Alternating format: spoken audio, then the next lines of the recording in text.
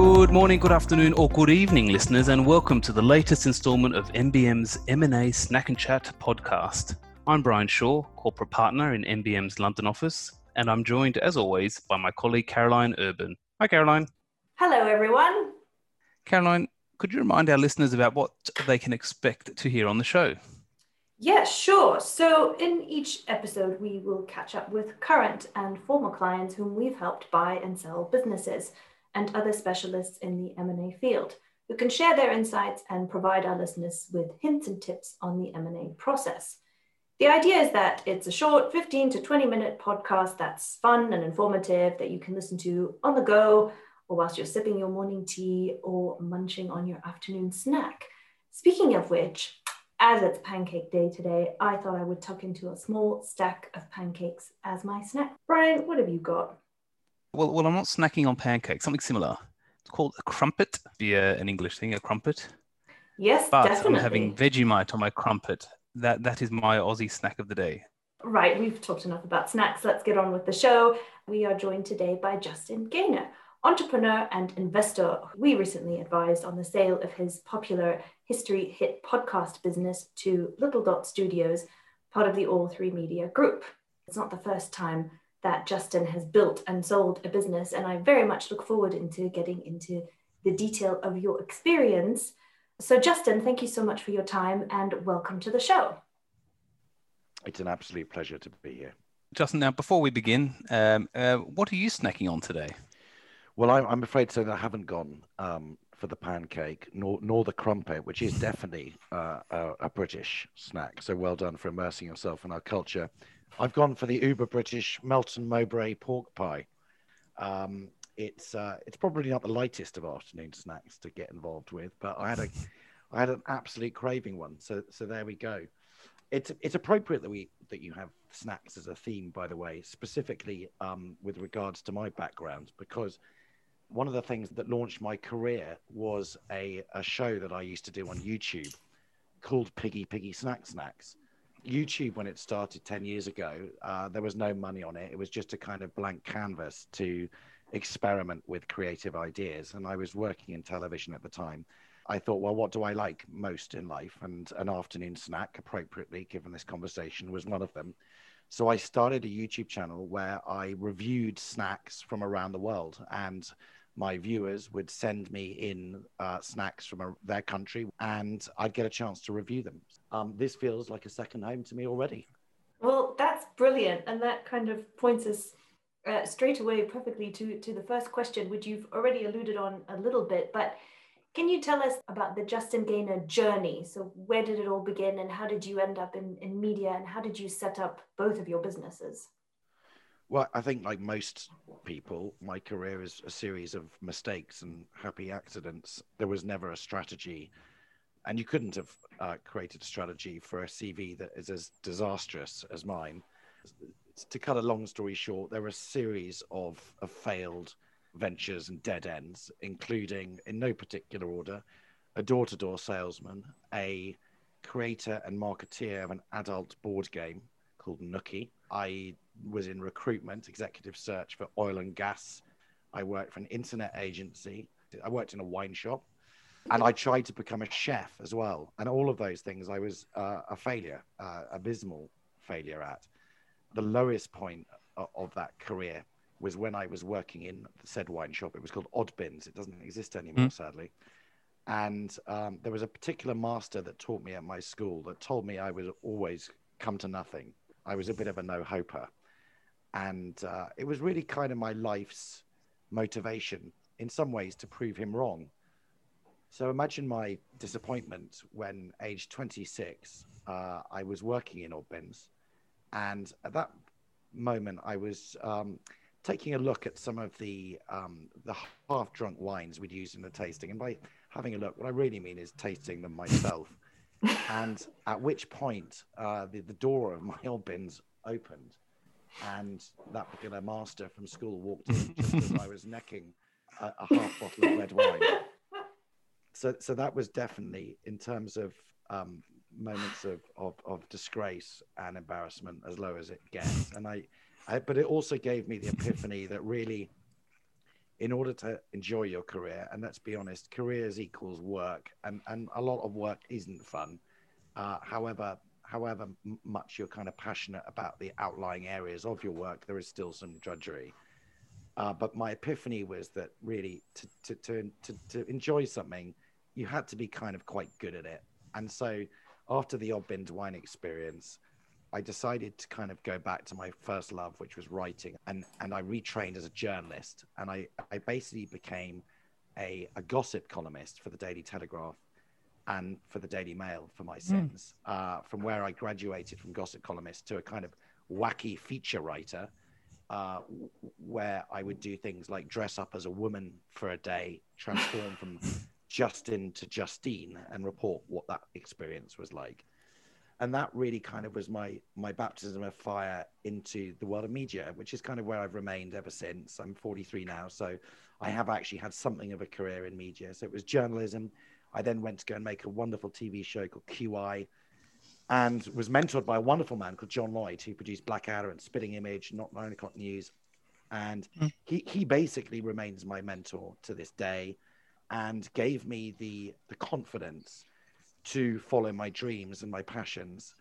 And that really was on online video on demand.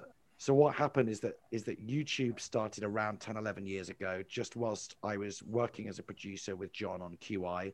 We were trying to get new shows commissioned on terrestrial TV channels, and we struggled because the market for television comedy is actually surprisingly small. So there's this new thing called YouTube was popping up that gave you the freedom to make their own content. Piggy Snack started. I built quite a decent audience of about 65,000 fans, but I also built an audience of people that thought what I was doing was, quite frankly, shit. I got a huge amount of online abuse. And so having learned to kind of career pivot, I thought I need to pivot again. This is not a career. My parents are like really ashamed of me. And that's coming from a man that had dressed up as a woman on the centerfold of the Daily Mail, right? So I'd started from a pretty low base. And what I saw was that there was this whole generation of incredible native internet youths. That makes me sound so old. Younger people than I, who were genuinely talented, had really great engagement with their audiences, had built huge subscriber lists on their YouTube channels of 1, 2, 3 million followers. And I thought, you know what, if I can't make it in this environment, at least I can help other people succeed and use my TV production experience to take these kids who are shooting videos from their bedrooms and elevate them into a sellable, marketable proposition. And to cut a long story short, I built a business that had 200, 300 YouTube channels with some of the biggest household names in the YouTube environment, but also took famous brands and celebrities off television and built them YouTube careers. So I worked with people like Ricky Gervais, James Corden, Harry Hill, Richard Hammond from Top Gear. But my biggest star and the person to whom I owe everything is a small cartoon pig called Peppa Pig. And what happened was that we were looking for intellectual property that had finished its life cycle on TV, and looked to give it a new lease of life online. And we convinced the owners of Peppa Pig, E1 Entertainment, that they had this great unrealized potential with this cartoon pig. It had stopped running on TV, and that we felt that we could give it a real push and give it a new lease of life. And thankfully they agreed. And since then, Peppa Pig has now become a $2 billion global brand. In its first month on YouTube, it was generating $15 million worth of advertising. So that business, which was called Channel Flip, we built it, a friend of mine and we built it from our bedrooms to a media powerhouse around youth entertainment. And we ended up selling it to the Murdoch family, News Corporation. So that was my first experience of building a company and exiting it. From then on in, I've remained interested in online video and online media startup businesses. And so my second business was an online TV channel called History Hit, which essentially is like a Netflix for history. That was an experiment in, can I get people to pay money to subscribe to video? I thought, let's try and see if we can just get consumers directly to give us cash for a thing they like.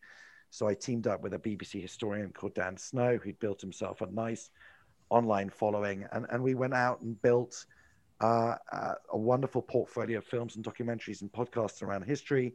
And we did that pretty aggressively over a 4 year time period. And as Caroline said, we then sold that to Little Dot Studios, who are part of All3 Media, who are part of Liberty Global, which is also owns Discovery Channel. So I feel very blessed to have exited to such prestigious and well thought of media organizations. And I think I'm lucky. I look back to Piggy Snacks and to being caught drinking wine by Mr. Thackeray in the odd bins. And I think I've got away with it, but I will be found out one day. Very interesting. It just shows to the listeners, you're not pigeonholed into one career. You know, careers can start and stop. You never know where the journey will take you. Bringing it back to history hit, things were going well and membership was increasing. You know, what made you and Dan and the other shareholders decide to sell? It's a great question. When do you know to sell?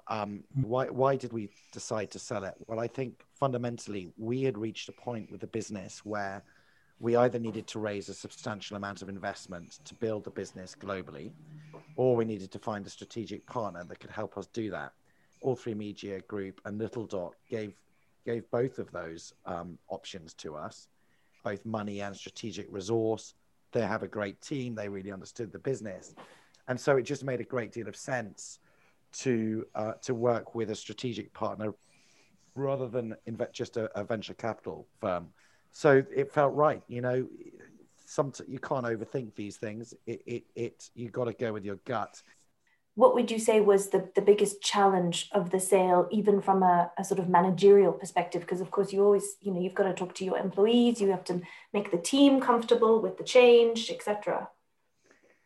Yeah, I mean, well, the first thing I'd say is that we're a very, very small company, and most businesses, when they're selling, would have, especially from a CEO perspective, they would have a right-hand man or a left-hand woman that would support them through a sales process. So the first thing that was very challenging, we were a small team, like 8, 9, 10 people, and I had to personally do all the heavy lifting of running the process, doing the legal work with you guys, negotiating with the buyers, and managing the business at the same time. So that's observation one, is nothing can prepare you for the amount of work that is required when you go through a transaction with a corporate, a bigger entity that really knows what they're doing, and they did.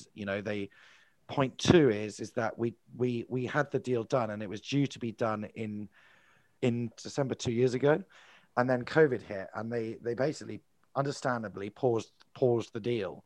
But we were 1 week away from signing it, and not only were we 1 week away from signing it, but our employees had moved into their offices. So it was a bizarre situation.